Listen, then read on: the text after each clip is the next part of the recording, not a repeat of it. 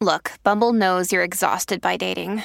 All the must not take yourself too seriously and 6'1" since that matters. And what do I even say other than hey?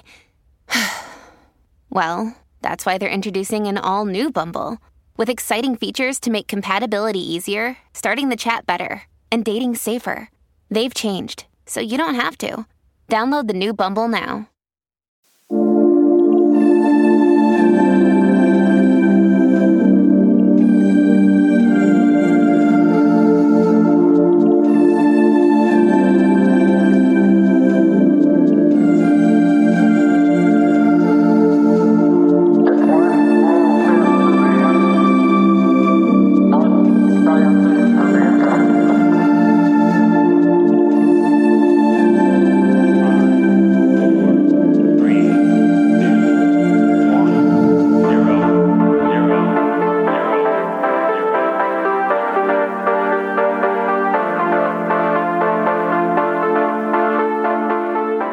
Hello, listeners, and welcome to Ohio Mysteries. This is your 10-minute mystery edition, a little slice of intrigue in the middle of your week. I'm your co-host, Steve Yoder, and with us, as always, our storyteller and journalist, Paula Schleis. Hi, everybody. On Sunday, we did an episode on a native of Newark, Ohio, Johnny Clem, that 9-year-old who ran away to become a Civil War drummer boy. We're going to stay in Newark for tonight's episode because we've got another native son, but one with a very different kind of story.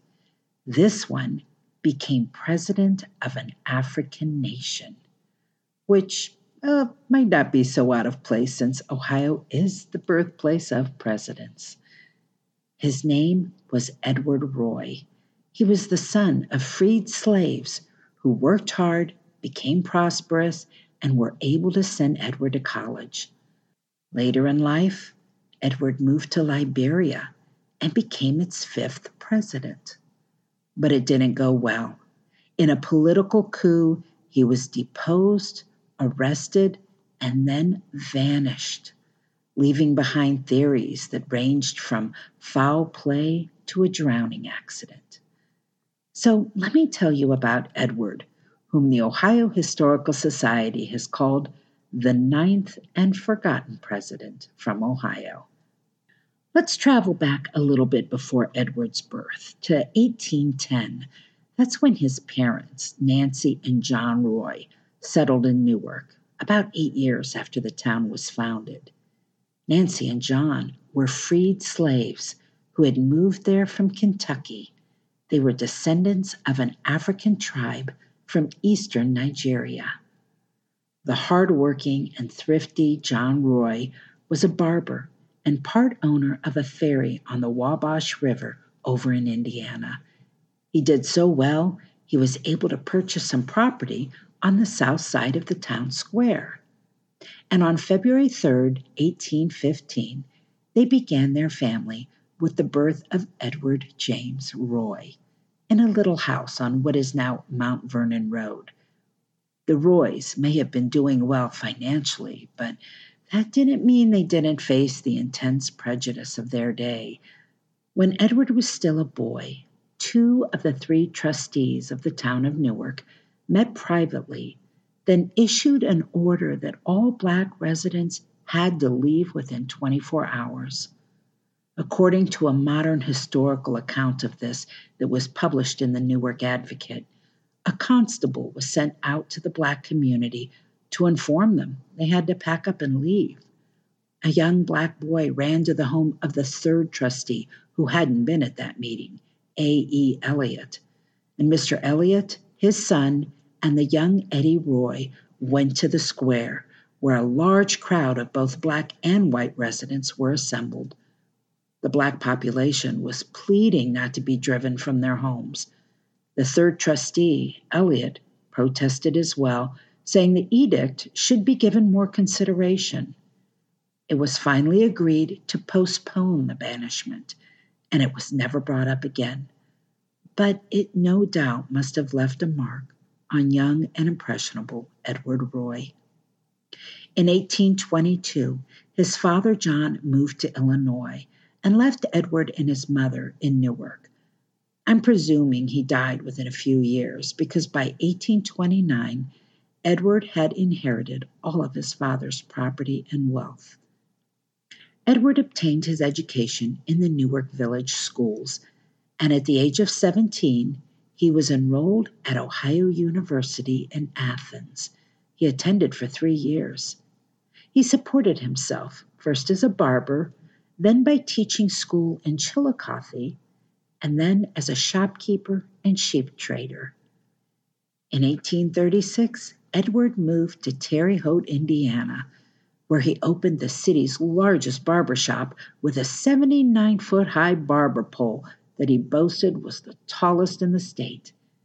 He also dealt in real estate. 4 years later, his mom, Nancy, who was still in Newark, passed away. She was buried in the village's 6th Street Cemetery. Without her to tie him here, Edward began to wonder if there were a better place for a black man to live, perhaps some foreign country where he wouldn't face daily prejudice. He thought about Haiti. He returned to Ohio and entered Oberlin College to study French. But he changed his mind. A movement by the American Colonization Society was helping to relocate blacks who wanted to return to Africa. They had already established a West Africa colony right on the Atlantic coast. In 1846, Edward set sail for that colony. The very next year, it became the independent country of Liberia. Edward settled in Monrovia, the country's capital. He already had a great head start. While most immigrants arrived with little or no capital, he reportedly had about $1,000 with him. He used it to begin a shipping business, shipping camwood, palm oil, sugar, coffee, and ivory to the United States and Britain, and he amassed a sizable fortune. He also published a newspaper, the Liberia Sentinel. When he returned to the United States for a visit, he was traveling on his own ship. According to research by Henry Robert Burke, on one trip back to Newark, Edward was entertained at a banquet for Thomas Ewing, the adoptive father of William Tecumseh Sherman. Back in Liberia, Edward was also pursuing a political career. He began with local offices, rose up to become Speaker of the House of Representatives, and then became Chief Justice of the country's Supreme Court. By 1869, he was recognized as the richest man in Liberia, estimated to be worth $200,000. That would be the equivalent of about $4.5 million today. Edward also had his eyes on the ultimate political prize. He ran for the office of president 3 times, and in 1870, he was finally elected as the nominee of the True Whig Party. It was a hotly contested election. He defeated the incumbent, and it broke the long Republican Party domination of the country. There had been a decline in the national economy, and people were looking for new solutions. Maybe the country's richest man could offer some helpful business ideas. Edward Roy was Liberia's 5th president. It wasn't anything new for the country to have an American-born president. By now, more than 13,000 Black Americans had immigrated to the country.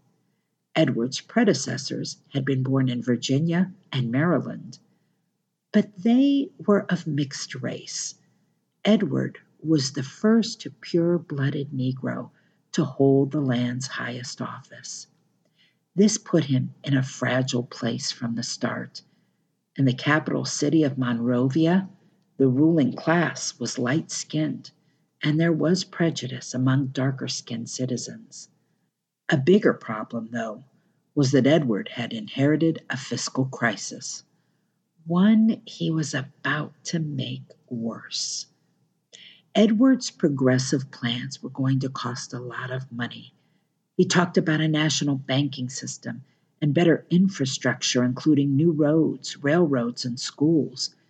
He wanted to improve education for the indigenous people, have better relations with native peoples who were contiguous to Liberia, and form an alliance with interior tribes.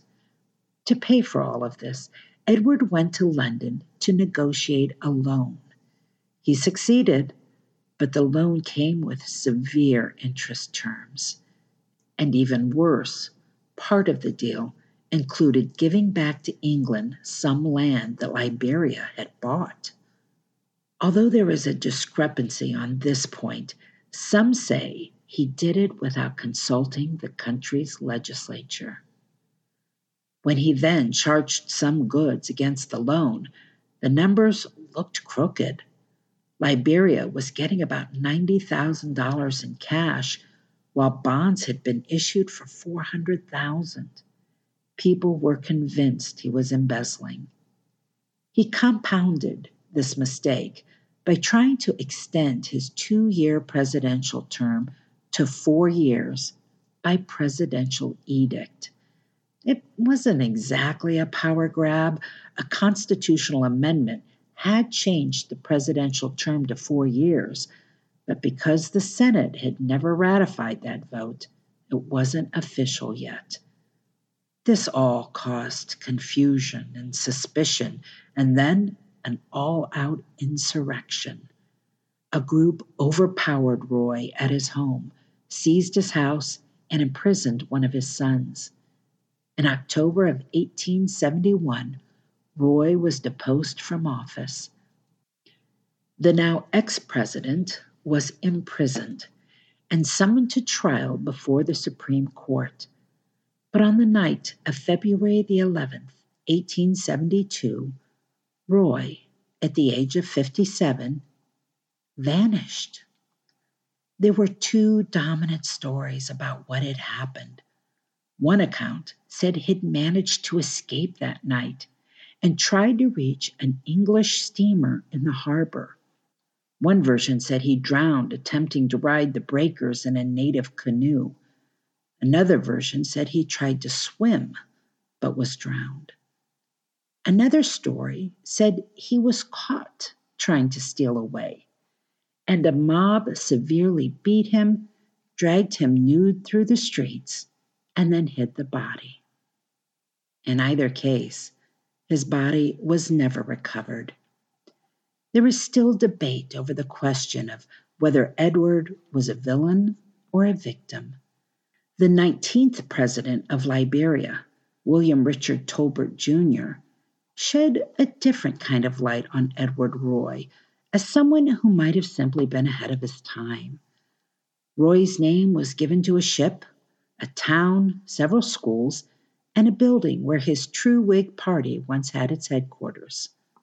Unfortunately, from 1989 to 2003, Liberia suffered a terrible civil war that devastated the entire city, including the building that had been named for him. Anyway, a big thank you to Michael Bonanno for suggesting this topic. I'm sure you've heard us mention him before. He administers the Facebook page Too Late for Autographs, telling stories of famous dead Ohioans. So check that page out for more Ohio history. And that's it for our 10-minute mystery. We'll see you here Sunday for our next regular full-sized Ohio Mystery episode. In the meantime, enjoy the rest of your week. May all of your mysteries have happy endings.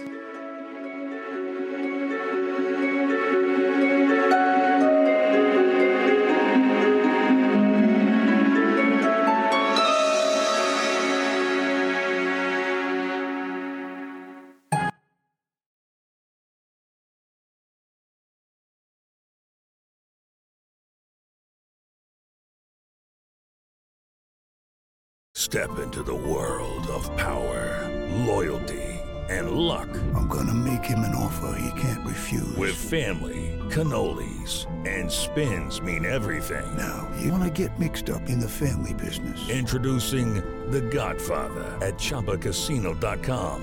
Test your luck in the shadowy world of The Godfather slot. Someday, I will call upon you to do a service for me. Play The Godfather, now at ChumbaCasino.com. Welcome to the family. No purchase necessary. VGW Group. Void where prohibited by law. 18+. Terms and conditions apply.